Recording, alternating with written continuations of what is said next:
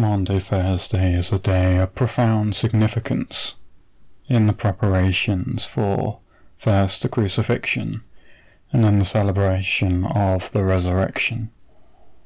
This reflection is what I offered in that Holy Week of the first lockdown of 2020. You are listening to a sermon from the Pilgrim Path with your preacher Samuel S. Thorpe. Hello and welcome to the DIS Team Ministries Holy Week Reflections. My name's the Reverend Samuel Thorpe and I'm the curate in our team.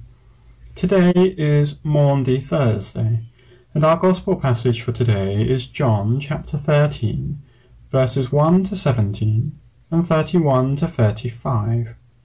Feel free to pause while you open your Bible, or you can find it below this video.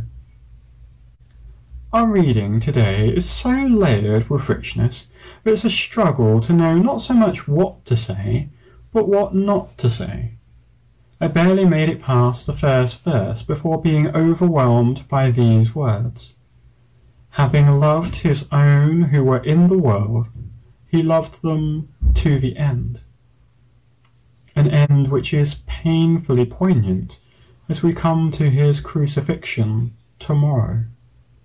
Indeed, the anticipation of the Passion fills this scene of foot washing and Jesus' final words of teaching with a sense of seriousness.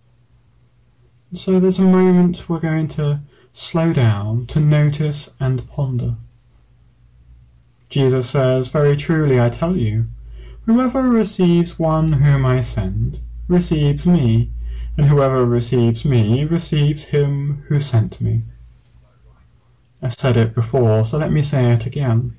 When we try and reflect on Jesus in Holy Week, we find ourselves reflecting on ourselves with Jesus. For he is focused on us, even as we focus on him. We've said, "Blessed is he who comes in the name of the Lord." We've noticed that Lazarus, by his resurrection testimony, came to the Jews to draw them to the name of the Lord. And today Jesus includes us in that same shared purpose. Working in reverse, we see that God the Father sent Jesus, and if we receive and believe in Jesus, then we receive and believe in God the Father as well. And Jesus sends us out, so that those who trust us and believe our testimony about what God has done for us will also receive Jesus, and by receiving Jesus, the fullness of God. It's as if we've become enmeshed and entangled within the very fabric of the reality of salvation.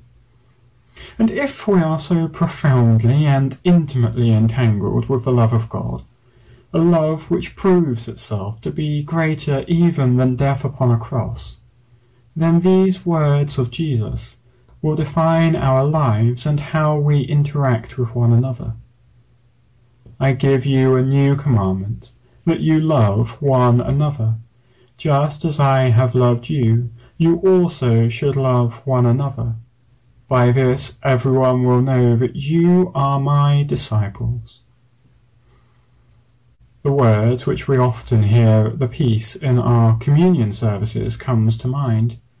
God is love, and those who live in love live in God, and God lives in them. As living sacrifices to God's praise and glory, we are to be defined by the love that we have one for another. In these uncertain times and in this most unusual Holy Week, where we find ourselves remaining in our own homes, mindful of the difficulties of shopping, of working, of the risk to the health of ourselves and those we love, we cannot meet together to pray and worship as we wish we could. But we can, and we must, love one another. We can pick up the phone and check on one another. We can share online shopping orders with neighbours and support our families. The situation in the world around us may change. But who we are as children of God does not. And so we keep on loving one another. Because if this Holy Week teaches us anything about living through the risk of the coronavirus, it teaches us that God loves us, that God is with us. And he loves us even to the very end, subjecting himself to the power of sin and death in order to conquer it in the power of his resurrection love. Having been loved by a love like his, how can we not, in turn, live lives of love for one another? On that note, let us pray. Lord, open my eyes to more than me. Open my eyes to the things that be. Let me be entangled in the fabric of the reality of your love. Let me believe in Jesus, and let others encounter Jesus in me. Heal my hurting heart of my failures, my loneliness, and my anxieties. Fill me with your love, and set me free to love others to the glory of your name. Amen.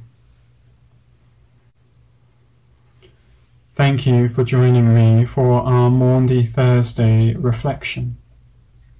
Tomorrow is Good Friday, and so the Reverend John Cruz, our team vicar, will be joining us to offer a reflection about what Christ has done for us on the cross.